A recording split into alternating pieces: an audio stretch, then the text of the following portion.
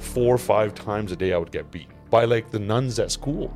The question was, would you trade all of that, including being molested as a child? You've been molested as a child. One time. How could that even happen? Let's just never bring this up. Where's your mom? She disappeared. It seems like he's regretting doing that. Also, one of the reasons it became much more apparent that it's probably something that he did. How did that happen? That's a crazy story. How do you see forgiveness?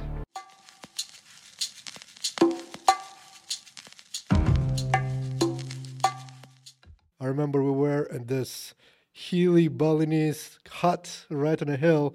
It was like sunset. There's fire. We're making homemade bread and some pork.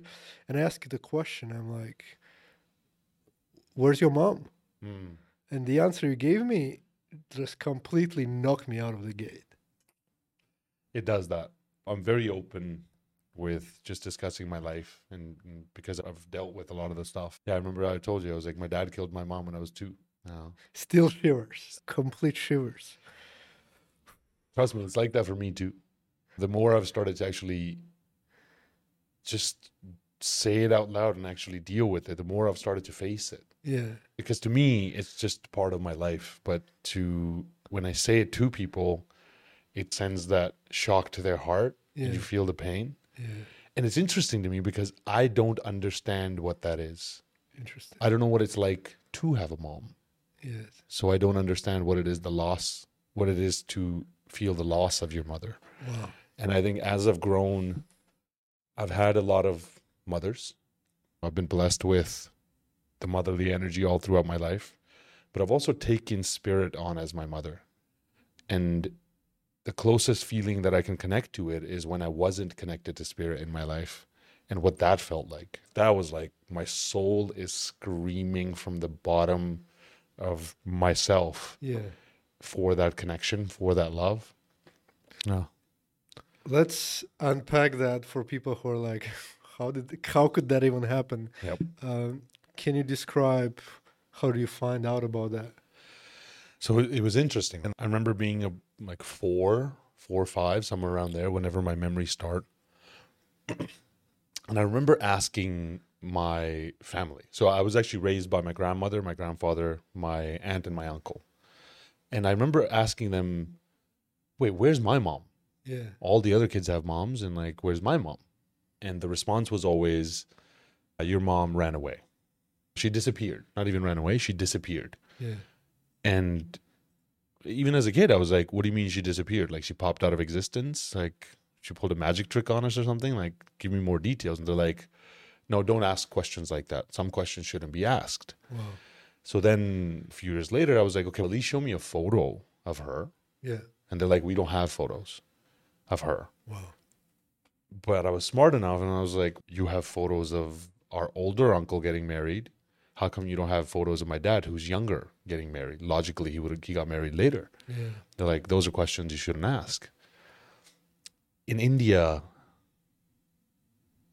it's a backwards culture. So women get killed all the time. And even to this day, I don't know for sure if she was killed. But this is the standard protocol of dealing with somebody who disgraced the family. Yeah. And I would ask multiple times and nobody would respond, and I just would brush it over. And then when I was 25, I asked that question in a family WhatsApp group. And I told them, tell me where she is, otherwise I will find out. Because now I have the resources to send in like a private investigator or something to go find out. Yeah. Obviously, I would never do that because that would destroy our family's name and it would make us look bad in the first place, which is not at all my intention. And I got the same message back that there are questions you shouldn't ask. But I was an adult, so I was like, look, this is a question I'm going to ask because it matters to me in my life. And my cousin pulled me aside and she was like, look, I just want to let you know that your mom was cheating on your dad with the neighbors. And because of that, you know what happens in India when somebody cheats, especially in Sikh culture. We're a very martial culture. We live according to a set of ethics and codes that the violation of which is often paid for with life. Wow. So that's when it really clicked for me that that's what happened and this is the way to deal with that whole thing. Now, I don't know. I have no idea. Do You you have know, any memories of your mom? nope. The only memory I had was that I was on my mom's hip when I was a baby and she introduced me to somebody and she said, "This is uncle." And then after that, sometime after that, everything went dark. And I was sitting there as a baby wondering what happened. The world was light and now everybody's gone and it's dark. And there's a strip of light that I can see. So I'm like sitting and there's a strip of light and I fall over to my side and I look through that strip of light and I see two pairs of feet walk away, which now I presumed was her Yeah. and somebody else. Wow. So that's the only memory I have, Crazy. which then reinforced this idea of, wait, who was that uncle Yeah. and why did that happen and where was I and who walked away? Yeah. Can you tell me more about your dad, your relationship with him? That is not a good relationship. My dad, bless his heart, was clearly broken from this whole experience. Yeah. He actually went to the States when I was 4. So I actually didn't see him pretty much my whole life. Did he go working or like? Yeah, he moved to the States, became a truck driver, and was driving there. My aunt brought him there. And so from 4 until 9, I would only see him a few weeks, a year. Yeah. And then at 9, I came to California. He called me to California. And even then, he was always working. And I was a latchkey kid.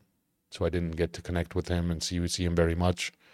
At 15, he brought me to Canada and left me there.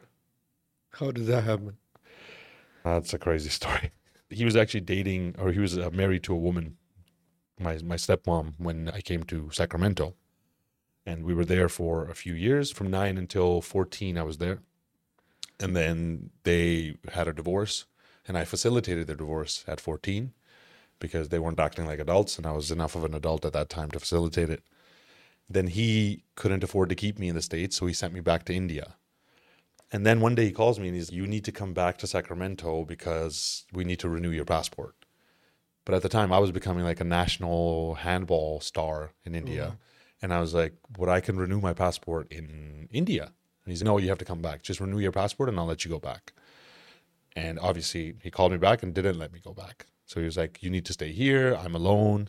At the time, my brother was in the army, U.S. Army in Afghanistan. He was gone. And so he called me back to Sacramento and then he was like, "Look, I'm lonely. You need to find me a wife." What? And I was like, What? "Sorry. First of all, no, you've already had 4 marriages and you're clearly not made to be married. Secondly, what do you mean you want me to find you a wife?" And he's like, "Yeah, you're good with this internet stuff. I heard there's a website where you can go and find wives and it's called shadi.com." I'd say, Shout out to shadi.com. Shadir.com. It's called Shadir.com. That's how he said it. Right?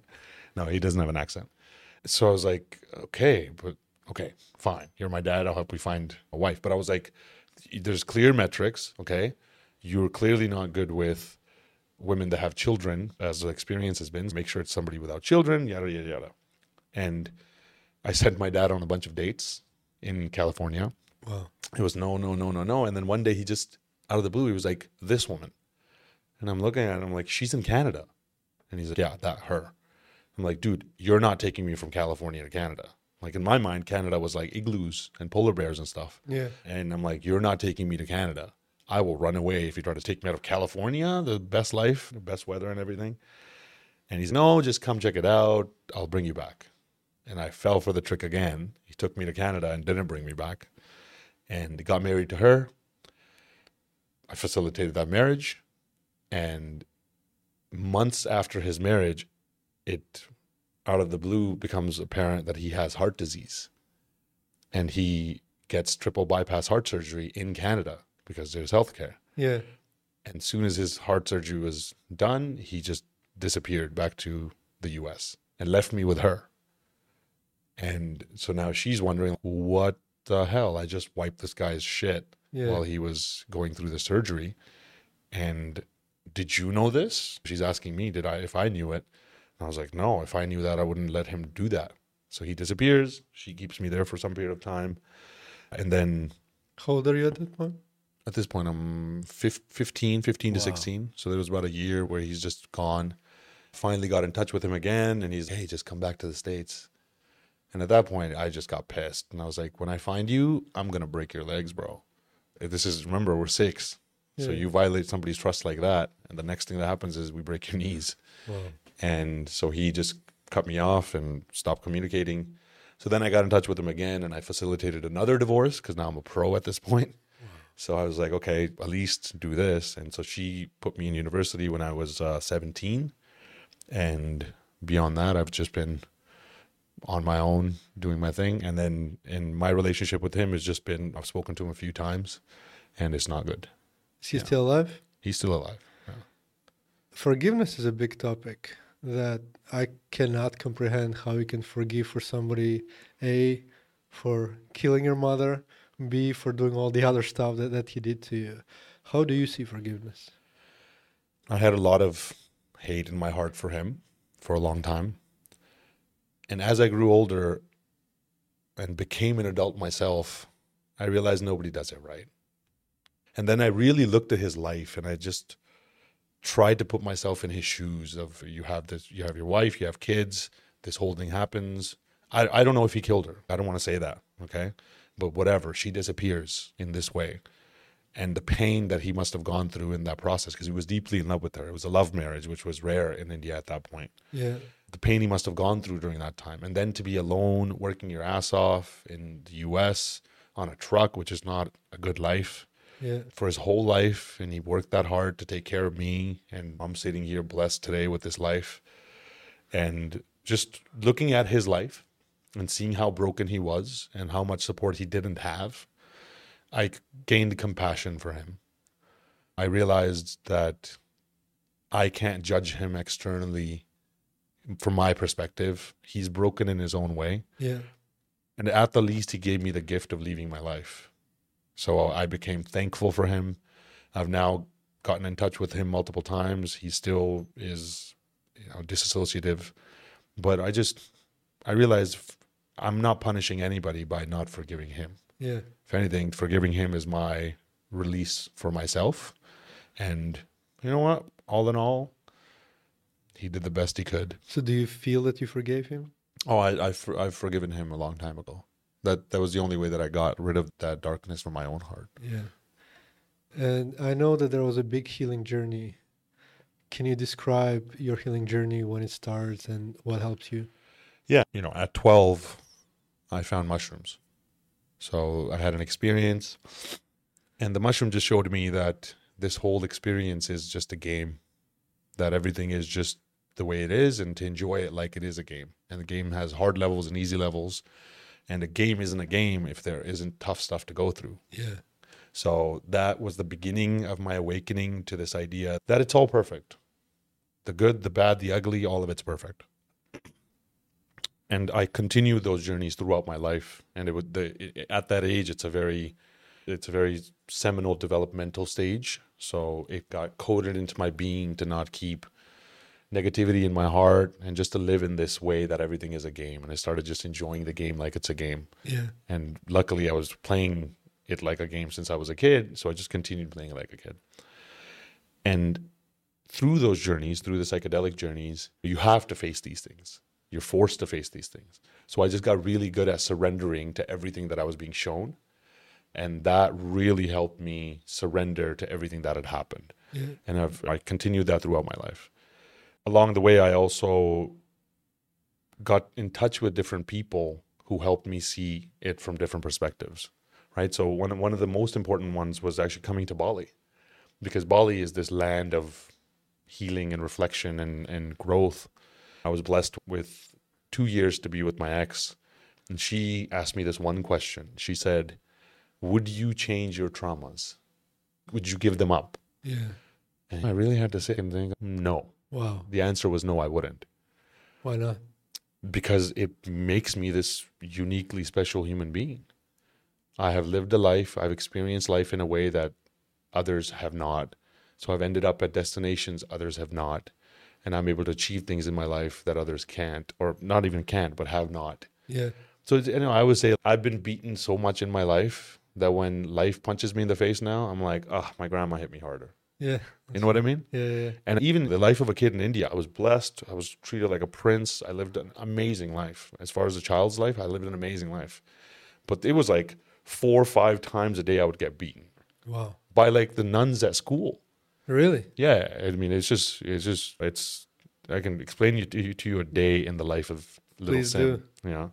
It's I wake up in the morning, my grandma loves me and takes care of me, hugs me, kisses me, showers me, feeds me, combs my hair, makes me look beautiful, kisses me on the cheek, sends me off to the school bus. I walk up to the school bus, the driver slaps me because he knows I'm going to do something bad. And I reveled in it. So I was always a troublemaker. So he would just preemptively start setting me into place, but he's charging me up. Yeah. He would try to stop me and I would just go even deeper. Okay, get off of the bus, walk into the first class. It's like a nun it's a Catholic convent school, and they are not happy with their life. And they're like, did you do your homework? No. Okay, she's going to bring out a stick that she has a preference of how thick it is because they like to beat kids a certain way. Really? Yeah. So there are different sticks. Oh, different sticks. They take pleasure in this process. Wow. And so she brings out her stick, put out your hands, hit the hands with a stick, sometimes hit your legs, sometimes hit your ass. That's just the first class. Wow. And then the next class, did you do your homework? No. Bam, bam, bam, bam, bam. Next class, did you do your homework? No. So 5, and then recess. Right? Why didn't you do your homework if there was such a big punishment for it? It's not that big of a punishment. Once you get hit by a stick a bunch of times, eventually you're like, why am I going to do my homework? They're just going to hit me with a stick a bunch of times. Whatever, bro. Wow. Because I've been a rebel my whole life. Yeah. If you try to beat me into doing something, now I'll do it even less, just as a fuck you. So I lived like that as a kid. Plus, I was rambunctious. I was enjoying my life. I don't have time to do homework. I got to go outside and climb trees and stuff. Yeah. And so same thing, 5 times a day, every weekday, Yeah. get a beating, and then come back home. They're like, why, what happened? And I didn't do my homework. And they're like, my grandpa would be like, come on, do your homework. Yeah. Sit down and do your homework. I would sit down, fake doing my homework, convince him that the homework is done, and then run outside and get into trouble doing something crazy. Find a shotgun shell and try to break it open and almost blow my friend's head off, shit like that. Yeah. And then, of course, the neighbor, this was a time where like I was told never to touch shotgun shells, right? Okay. Because obviously they're shotgun shells. Yeah. So because of that, one day I found a shotgun shell and I was like, oh my God. And my favorite thing to do in life was just to break shit open and figure out how it works Yeah. and never put it back together again. So I find the shotgun shell, I go find my bestie and I'm like, hey, I found the thing they told us not to touch. And I know they put this into guns and shoot. So let's find out how it works. So I sit him down. He's sitting down on my right. I put the shotgun shell down, aiming towards him on a rock. Oh. And I pick up a rock and I raise it above my head. And then I just black out. Black out. Yeah, I just black out. I go unconscious. And then I come to and I'm being dragged by my collar down the street by one of the neighbors. So he saw what I was doing and he just ran up and smashed me on the back of my neck so hard that I blacked out. Wow. Carries me back to my grandpa and this guy was about to open up a shotgun shell on his friend. And my grandpa was a nice guy. Then he was like, oh yeah? Bam, bam, bam, bam, bam. Hands me off to my cousin. He just got a shotgun shell. Another beating. So that was usually like 2-3 times a week at least. Yeah. At home, I would be doing something stupid. So it's like first the neighbors beat you, then they hand you off, and the next person, and then eventually, like it's just a Tuesday, bro. But still didn't stop doing any of those things. Yeah. So then it's like people would consider that trauma. I consider that training. You know what I mean? I was Yeah. like, I had an amazing life. Like I enjoyed the shit out of it. Yeah. And in India, kids are just so used to beatings, it doesn't even factor into our life. Yeah. We don't consider it trauma. We actually just consider it just living life as a child. So the question was, would you trade all of that, including your mom, including being molested as a child? Would you trade that? You've been molested as a child. One time by a Wow. man who was broken himself, who was also forgiven. Wow. Would you trade all of that? And I was like, no, I would not. Why? Because that's what makes me the infinitely resilient pillar that I am today. Yes, but I also assume that it left a stain on you Oh yeah. if you are constantly in fear of being slapped or. But I wasn't in fear. Interesting. I've never feared sticks or being punched or any of that stuff. I was doing it on purpose. If I feared it, I would have stopped doing the thing that I was doing. Yeah. But I knew I wanted to do the thing that I wanted to do. And whatever the consequences are, I'll take it. But that's finding out that your dad killed your mom. Did that realization, that awareness, did that change something in you? Did you realize how fucked up things are? It it changed. Okay, first of all, it's India. That's also what we call a Tuesday. Like people killing their wives, the wives killing the husbands. Yeah. We're Sikhs. We carry a knife on the side for a reason. It's to protect and provide. But like every week, there's somebody killing somebody, right? Yeah. There's people just dying left and right. There's too many people. So it wasn't a shock in that, oh my God, the world's fucked up. Yeah. It was like, oh, okay, so that happened. Apparently that's a thing that happened to me or to my mom. And Yeah. I've heard about it happening to others. What it made me realize is that I was actually, first I found out that my mom was cheating on my dad. Yeah. And then I found out that it's really likely that she was killed. So I was judging her throughout this whole experience. And when it became clear that's what happened, I actually learned to forgive her because I realized I'm holding her soul in a purgatory of unforgiveness because I'm judging her. Yeah. So I actually was able to forgive her. And she showed up.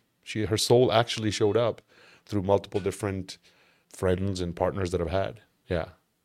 And So you saw her coming. Is that like a mushroom trip or is that like a dream? yeah, one time it was a mushroom trip where one of my partners, just out of the blue, she's, your mom's here. This Wow. was the first time. And I was like, what do you mean my mom's here? She says, your mom's here right now within me. And she wants to tell you something. It's okay. And she's, I'm sorry, forgive me, I love you. And just kept repeating that. So at that moment, I wasn't ready to receive it. So I was like, okay, I forgive you, but just is tripping me out. Yeah. So she leaves. Then another friend, she came and visited she asked her for permission to see me through her eyes. Wow. And she entered her and enjoyed seeing me and witnessing me and then left. And then most recently, my current partner, she came in her dream. Yeah. Before we actually met, the day before we connected, she came into her dream and was just going about her business and her life. And she got to see her and experience her. And she didn't even know any of this she didn't know any of this. And she just out of the blue visited her. Yeah. I talk to a lot of people with deep trauma, probably not as deep as what you are saying, but the common denominator there that people feel that life is unfair. Why did it happen to me? Why me? Why not other people? Have you ever felt that way? No. It's very interesting. I think that there's nothing fair about life. Yeah. You know what's unfair? I am more blessed than everybody I know. Yeah. Things happen for me better than most people that I know. Yeah. I'm bigger, I'm stronger, I like to think I'm handsome.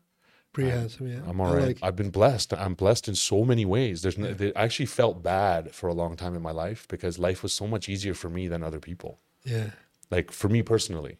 The things that are happening around me, sure, it's in many ways worse than most people. But was it easier because you have something to compare it with? You know what I mean? For people who did not go through these experiences, for them, I don't know, their significant other living them might be the end of the world. Yep. For you, who had so much deep experiences, if, I don't know, the earthquake happening here right now, you would be like, that happened.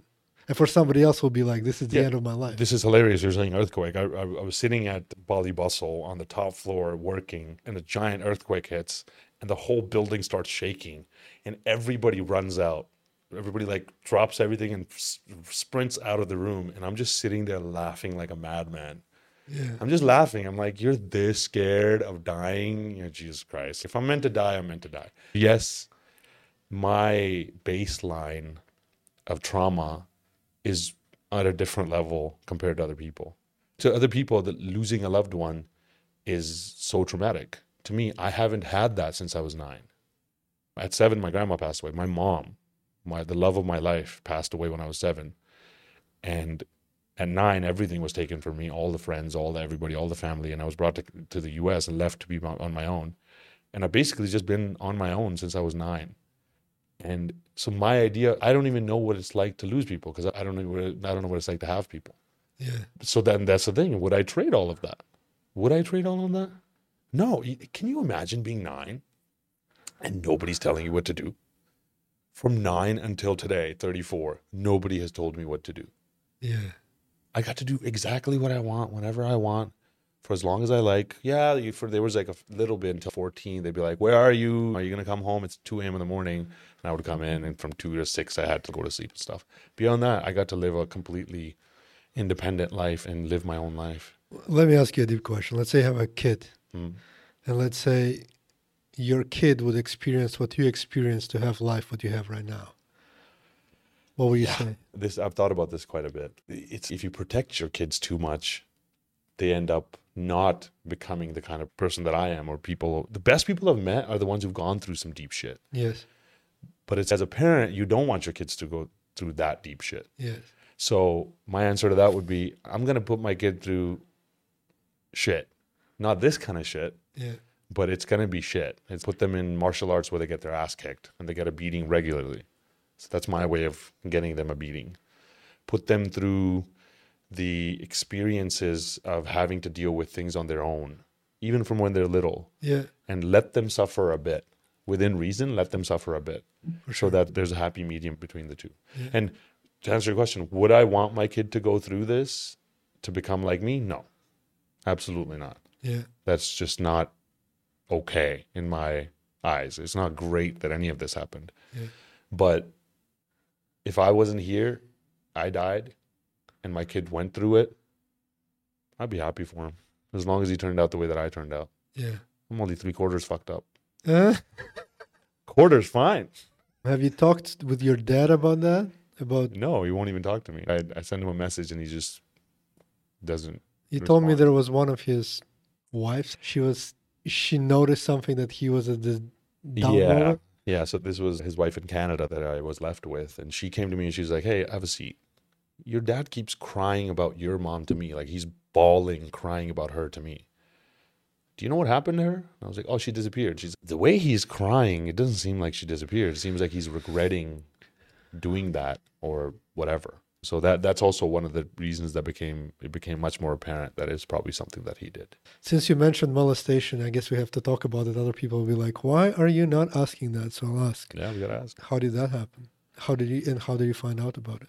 In India, you're told as a child, people are going to try to stick things in your butt. It's just straight up. Do not let people put things in your butt. You're a child, and people will try to do that. And you become a very smart kid by the time you're 7 in India, because it's India. You got to really learn to take care of yourself on the streets. So I was aware that that kind of thing does happen, and I always protected myself. And then when I came to Sacramento, we went to the house of an uncle of my, basically what we called an uncle, which was from my stepmom's side. And one of it was her friend's brother. And he was always really weird. Like he was like he was like a grown child, never married. He's just off. And so he asked me, "Do you want to play a game?" And I was like, "Sure." And in India, we always play the game of show me your dick, I'll show you my dick. As a kid, you do that all the time. Yeah. So he wanted to play that game. So I was like, "Okay, like here, look at mine." And he's okay, look at mine. And the game's supposed to end there. But then he took the game further and he was like, "Okay, I'm going to rub it in your butt." And that's the moment I was like, "Oh shit, this is what they talked about." Okay. So then I was like, "Okay, I'm here now. This is an adult. I know what's going on, but also I don't have the resilience to actually say no to this thing." And so I just puckered up and I was like, "I'm not going to let him put it inside." So he just did that. He rubbed it around. He came on my ass. And then I ended the game and I walked out. Wow. Yeah. And even him I've forgiven. Because retroactively thinking about how he was, you can tell he was fucked up as a child and he was molested as a child. Yeah. That's why he stayed in that fucked up state going into his entire life, and he passed on the infection to me.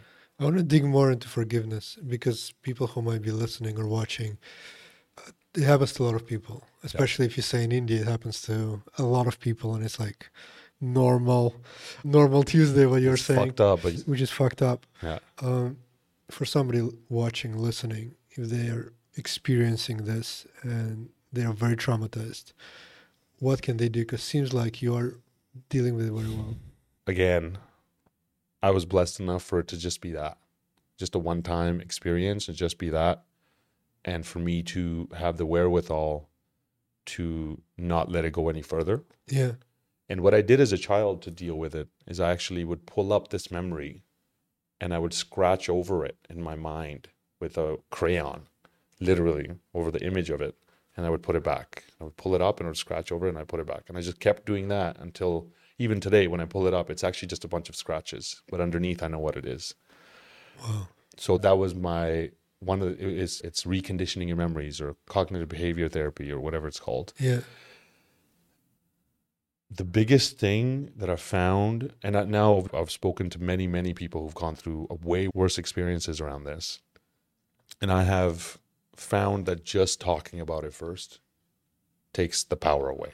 Yeah. Just understanding that I can do this, that I can openly speak about it in a way that it doesn't have that power over me, that it's something that stains my understanding of me is the first step. Yeah. Beyond that, it's a very personal journey. Beyond that, I wouldn't think that I can tell somebody how to deal with it, but just talk about it, know that there are others that have had this happen. And until we speak about this topic in a way that is open and accepting, nothing else will change. And just understanding that this is a thing that has continued throughout history. That somebody did it to him, he did it to me. And if we don't speak about it, we will pass it on to others. For me, I judged myself for a very long period of time until I was like 24. I judged myself. For what? For being gay, for letting a man do that to me.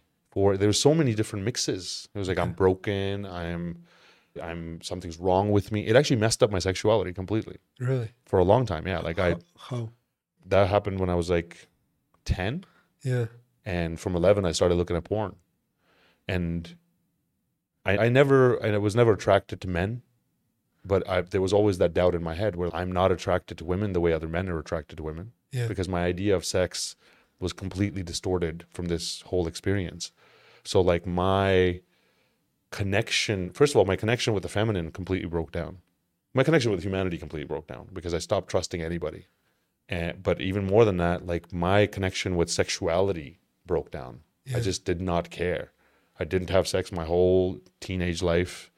I didn't have proper sex until I was 22. And even then it wasn't proper sex. It was just me acting like I'm having sex. Yeah. And I just could not connect with my sexuality at all. I was addicted to porn, got porn-induced erectile dysfunction for a long period of my life. What is that? It's where you can only get hard to porn. Really? Like women do nothing to you. Wow. Women, men, whatever you're into. And I explored everything. I was like, wait a minute, if women don't turn me on, does that mean I'm gay? Let me see if men turn me on. And men made me want to like kill them because that trauma would come up. Yeah. So I was in this state, and it completely changed the way that I've experienced life and sexuality. And it took me again until coming to Bali and facing these things and talking about them and having healers that actually worked with me to repair that. And it wasn't until 3 years ago that I actually gained my full sexuality back. I think talking is the hardest one because it's such a deep-rooted trauma. Yeah. Do you remember in which circumstances you started talking about that? Because I assume you didn't talk for a while. Yeah, I spoke about it through anger first, right? So I was actually with my first girlfriend for 10 years, from 16 until 26. Yeah. We were in love. We just had a great relationship. And then we broke up at 25, 26. Sorry to cut you. You're from 16 to 26 and you were still addicted to porn. Yeah. And you didn't have any... Yeah, but she didn't want to have sex. She was a traditional Punjabi girl. Okay. She's, I don't want to have sex before marriage. I see. I'm like, fantastic. You're talking to the right guy. Okay. And we didn't. And then at 22, we started having sex. But like I said, it was terrible. Yeah. But at 26, we broke up and now I'm single. And I'm very handsome, very fit. Not very fit, but I was handsome, right? And so my friends are like, okay, let's go. Go time. Let's start fucking around. Because they were older and they're in relationships, so they're vicariously living through me. Yeah. And it's a year goes by, 2 years go by, 3 years, 4 years. And they're just looking at me like, what is wrong with you? All the women want you, but you don't care. So then the joke started like, oh, you must be gay. You must be gay. And I didn't care for like a long time. I was like, "Man, you guys are idiots." But they just kept repeating that joke over and over. And then this one day I was like, you know what? A man has put his dick in my ass. And the whole room just stopped. Wow. They were just like, because they could tell this is not a joke. And they just completely skipped over the topic and then went to the next thing. And then the joke came back another day. And that day we were sitting down with the wives, we're hanging out in a family, and they bring up that joke again. And I said it again. And so they were like, okay, can you not say that stuff? I was like, can you not make that joke? Because this is the truth. This is exactly what happened. And I told them. And they were like, okay, let's just not talk about it. Let's just never bring this up again. We won't make the joke. You won't bring it up. Why do you think they didn't want to bring it up? Because this is how the world works. It's Calgary. Nobody wants to talk about some deep shit. So you're not allowed to share. Even your friends. Yeah. And they're really amazing people. Yeah. They're amazing. Like, to this day, we're besties. Yeah. But it's that situation where I don't want to deal with one of my buddies talking about a dude in his ass. That's gross. And it's just, I don't want this to deal with any of this shit. So there was that whole thing.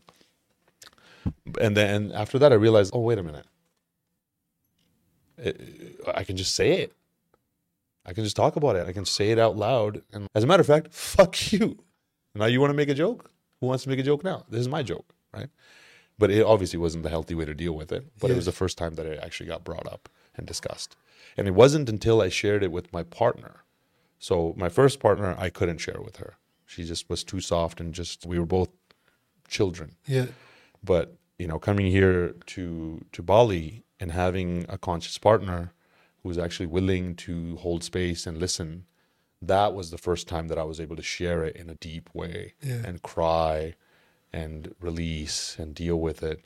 And then we did sexual role plays around it. That was a big part of it because because my sexuality was tied to this idea of being powerless and being taken advantage of. So we did role plays around that to actually fix that power dynamic. Wow. And that's where I think, I'm not saying everybody should, but BDSM has been something that's been very powerful for a lot of people. Really? BDSM, power dynamics, there's a lot of sexual play that you can do. How does it work? Yeah, I mean, an emotional level. I was the one taken advantage of by somebody powerful. Yeah. And I lost my power in that. So I realized me being in a power position, sexually speaking, was healing for that. Yeah. So having what's called a Dom sub dynamic. Have you ever heard about that? No. So it's basically like one is dominant, one's submissive. Okay. And so I was the dominant one. Yeah. Or in that role play, I was the dominant one. Yeah. And she became the submissive one. And that allowed me to gain my power back. Yeah, it was profound when I even heard about it, but the way it actually works, it's been very powerful. I know people there's people who've gone through molestation and they have rape fantasies and they either get raped in a fantasy or they're the rapist in the fantasy. And that's one of the ways that they take power back. There's people who get tied up who had power traumas. There's people who are the ones tying people up who have these kind of traumas. Crazy. Again, I'm not a pro at this, but it definitely worked for me. Yeah. You did not expect this podcast to go here, did you? Like and subscribe. Yes, I'm not going to say that, but he's right. For sure. So talking, I didn't have a lot of trauma, but my parents divorced. And for me, I recently started talking about that. And I think for me, talking is accepting. Because when you talk about it, you voice that it actually happened. Yep. When it's in your head, you're like, did it really happen? Did I really process it or not? But once you start talking, it's accepting. When did you start talking about your dad killing your mom? I started talking about it when I realized it from my stepmom in Calgary. Oh, so she brought it to my attention that, hey, if he's crying to me, his fourth wife, it's actually his fifth wife. He didn't tell us about one of the marriages. I found it on Ancestry.com. But his fifth wife, if he's crying about his first wife to his fifth wife, there's something there. Yeah. And I was old enough to put the pieces together at that time. And that's when I started actually digging down deep into it and started discussing it. Yeah. Which is crazy. But for me, it's been this process of talking about it so openly. Yes. And not being afraid of just a discussion. Because if I really think about it, it happened at some time. Yes. And I was there. but I'm not there now. Yes. I'm here now. And it is a construct of my mind that keeps me there. Yeah. And for me to constantly put labels on myself and say, I was molested. My mom was killed. But in reality, today, sitting here today, if I take that relationship away from who I am today, Yeah. then it has no power over me. And also, if I can then shift it around and say, and take it as that thing of everything, this is a game, and the game is always perfect. Yeah. Now, all the fucked up shit is part of the game. Yeah. It's my journey to go through, and I've gone through it. And sitting here today, who I am today, is a result of me going through all of those things. Yeah. Just completely shifts it around. Do you think it left some stains on you? Like you have certain behaviors that result in that trauma? Yeah. I know you run like 12 businesses, which is not normal for a normal person, Yeah. but we all know this is sim. When we talk about it, it's like, yeah, this is sim. Or let's say if you, I don't know, drink or smoke or do whatever, you do it to the extent where nobody else can match you. Well, maybe some people can, but Yeah, we're not going to talk about that. Not that's healthy in any Yes. way. So that is a pattern that I've definitely tried to. So I'm that I'm getting thinking, over. is to me when I first seen you, how you let it all go. Once you're completely absorbed by something, I was thinking there's something deep inside that you're trying to. Oh yeah, oh yeah. First of all, it comes from my baseline of a lot of things is way at a different level than most people. My idea of stress is not other people's idea of stress. Yeah. And I've been pedal to the metal for the last 18 years, like every single waking moment, no family, no nothing. And I was like, oh, this is how I am. Okay, fine. I just dealt with it. Yeah. But beyond that, I've now done a lot of work with my coaches and energetic healers and hypnotists and just so many different modalities of analyzing myself. And it became clear that my whole life I've been searching for connection to the point that I became a people pleaser. Yeah. Just to keep people in my life. And through that, it's obviously then trying to prove to the people how amazing I am so they stay with me. Yeah. I lived a lot of my life just to prove it to my dad because he was always like, you're a pothead, you're not going to be worth anything. And the day I was a pothead for 15 years and then Canada legalizes weed and I become one of the premier cannabis experts of the world and build a company. And then I called him and I was like, I built a weed company. Up until that moment, I was working to prove it to him and everybody else that I will achieve my dreams. Yeah. And he was like, good for you, and just hung up the phone. So it was so dissatisfying. Yeah. But I've lived a lot of my life in that I'll fucking show you state. Yeah. And even now it's just become, it has momentum on its own. Yeah. It's just become a thing where this is just how I live. I just came back from a long trip and I was itching to get back to my life. I'm on so-called vacation in beautiful places. And a week and a half, 2 weeks in, I'm just like, Yeah. I just want to go back to Bali, get back to working out, get back to just working on my life's mission and stuff. But yeah, a lot of it's trying to prove it to people in the world. Those patterns don't go away. Yeah. I actually shifted that to proving it to myself because what I realized is I was taking it on as anger against people to prove it to them. Yes. And it got to a certain point where I proved it. Everybody was like, okay, holy fuck, I can't believe you just did this. And yeah, but it's still not satisfying, right? And then you start to look for enmities with people. Like that Jordan thing, right? Where he like walked on the court, he was like, that guy talks shit, that's why we're going to crush it. In the documentary, they asked the guy, did you say anything to Jordan? He's no, I didn't. And he even admitted, no, he didn't, but I just made it up in my head just so that I had something to fight against. Yeah. And so instead of doing that, I realized the toxicity of it and I just turned it around just to prove it to myself. Yeah. That when I set a goal for myself, I achieve it. Interesting. And I definitely can relate. For me, I uncovered that, again, parents divorced, and I felt abandonment and I wanted to subconsciously earn my dad's love back by achieving. At one point, I understood this doesn't work. It's just like some story in my head that I'm trying to tell. Yeah. But the other thing that I'm still working on, and we talked about it in your housewarming parties, being enough. Yeah. There's a lot about You don't have to prove anything to yourself. Mm. You're already there. Yeah. You are Simkela. Everybody knows Simkela. Yeah. You don't have to prove anything. Yep.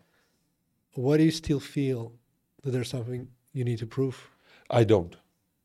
Like that's what I've been doing work on. It's like, I've now started to look at everything I do from a lens of, am I doing this to please the person in front of me? Or am I doing this because I really want to do it? Yeah. And it's been about a year of that reflective process to separate those two things. Is this what I love to do so much that I'm on vacation and I just want to go back to doing it? Or is this the thing that I'm doing to look a certain way in front of certain people and stuff? You get to a certain level, you know this, you get to a certain level and you're like, okay, if I'm doing this to achieve some status or show some people that this is an endless, pointless game, and it'll eat me alive. For sure. And so I'm not, at least I don't think so, I'm not fully trying to prove anything to anybody. Those patterns are always there. They're very difficult to completely get rid of. But today I do what I do because I have a mission of creating a world that's better. And I wake up every single day, and every action I take, every conversation, I have it through that lens. Yeah. Right? This was Elevation Barn for me. I am, for all of humanity, I am the navigator that creates a brighter future through education, innovation, and love. Beautiful. That resonates with me to this day and feels aligned with my heart and soul. So I just live life through that lens, and everything else is... The last question I want to ask, we'll cut that part about the phone. Trust. Gaining back trust is something that is very hard to do, especially when you are betrayed so many times by the closest people that should be trustworthy, but they're not. How was the journey of gaining back trust? I'm still on that journey. In that world of the West, it actually served me really well not to trust anybody, because it was worth it. You know, one, people couldn't hurt me, but secondly, the world is set up in a way where it's a take mentality. So not trusting anybody it ended up being good. Coming to Bali, I had to go through this whole journey of, if you really want to achieve your life's mission, you have to trust people. Yeah. You have to trust that they're going to do it better than you. You have to trust that they're not going to hurt you. And as one of the signals of my healing process has been this process of learning to trust those around me and show love and trust for them. And that's been this beautiful experience of just having the most amazing souls around me that are just as crazy as me. They're on the same mission. And I've shared all of these things. I've cried with them. We're soul family, and we've been living life now for years. And now finally, I'm starting to trust people. But I don't trust most people. Like, I go in with complete distrust for anybody that I meet. Yeah. For years, until they prove to me that they're trustable. And even then, I still don't, unless I have to, I don't put trust on them. Yeah. What I do trust is spirit. What I do trust is the universe. That, ever since the age of 12, I learned that, first of all, who takes care of me? Me. I trust me. I trust me to be me at all times. Good, bad, fucked up. I trust that I'm me. And I've proven to myself, finally, that I take care of myself. Yeah. Secondly, spirit has guided me throughout my life. I've always had, since I was a child, I've had conversations in my head with something that is not me. And to this day it happens. And psychedelics have been so powerful in clarifying what that is and who that is. Call it source, call it spirit, call it God, call it universe, whatever you want. It has never guided me wrong, has never failed me, has actually guided me towards directions and said, go do this. And I was like, what? Me don't want to do that. You know how you have conversations with yourself? You're like, let's do this. No, let's do this. Both of those were like, who the, what? What are you talking about? I'll never do that. And I was like, trust, and do this. Trust. Sell everything right now and go to Bali. But is that a feeling or is that a real conversation? It's a knowing. It's so hard to describe. It's like a realization of the result, if that makes sense. I'm walking and I think I should do this. And then a timeline pops up into my head that I know what happened all along the timeline until the end result. And he goes, yeah, but this is what happens over there. I'm like, it's like a brain flash. Yeah. It's like a brain flash. And I'm like, oh, I'm going to do this. And he goes, but this has already happened over there. And I'm like, okay, I guess I'm going to do this because this has already happened over there. And I already know the result of me doing that or Yeah. not doing it. You know, and actually, I don't know the result of not doing it. I just know the result of me doing that. And it becomes part of my like memory effectively. So it's not in the mind. It's actually a nervous system thing. It's a reaction to the nervous system. There have been conversations. There's times when I'm just sitting there having conversations. They're laughing their ass off. And I'm like, shut up. Like, whatever. You guys are always joking around and all this stuff. But throughout life, it's actually just a knowing that just happens. And the knowing is the result of the actions that I could take, that I have already taken. I just need to go through this timeline and take them. Beautiful. I don't know if that makes sense. It doesn't make sense. It doesn't make sense to me. It makes sense to me because even Anna says that I say things that they will happen. Yeah. And they do happen. Yep. No matter what. We're like, I'm going to live in Southeast Asia. She's not. Yeah. It's like dogs. We have a small dog. There's dogs. Yeah. No way. Yeah. We're here now. Exactly. And everything I say happens. What I think they don't understand, it doesn't happen right away. But if you think about it and if you plan it, it will happen. It might happen 5 years from now, 10 years from now. As long as you still keep thinking it's irrelevant, it will happen. Yeah, and it comes back to that trust and the faith. Yeah. I have undying faith. Faith to the point that it's already done. Yeah. And it becomes part of your existence. And that's what the Joe Dispenza meditations are. That's what this idea of manifestation is. But just understanding that that is how the universe works, that there is a perfect synchronicity to the entire happening of existence, then applied retroactively makes me appreciate everything that has happened. Yeah. You know? And if you truly believe that this whole thing is a game, there's a level to play the way that I did it. There's a level to play the way that you did it. And unless I let it be part of my experience today in a way that it holds power over me, it actually doesn't even exist. It's simply a construct of my mind to learn from and grow from. Beautiful. Let's end it here, brother. Absolutely. Thank you for being honest, for sharing your story. I really appreciate it. I think it will help a lot of people. And if you're somebody who's listening to this and you feel like it would just help to speak about it, my door's always open. I'll never judge you, or at least find somebody who doesn't judge you. Yeah. And just share it with them and watch what happens when you reflect that back. So thank you. I appreciate you being my mirror. And until next time. Beautiful. Now you can like and subscribe. Right fucking now. Bye-bye.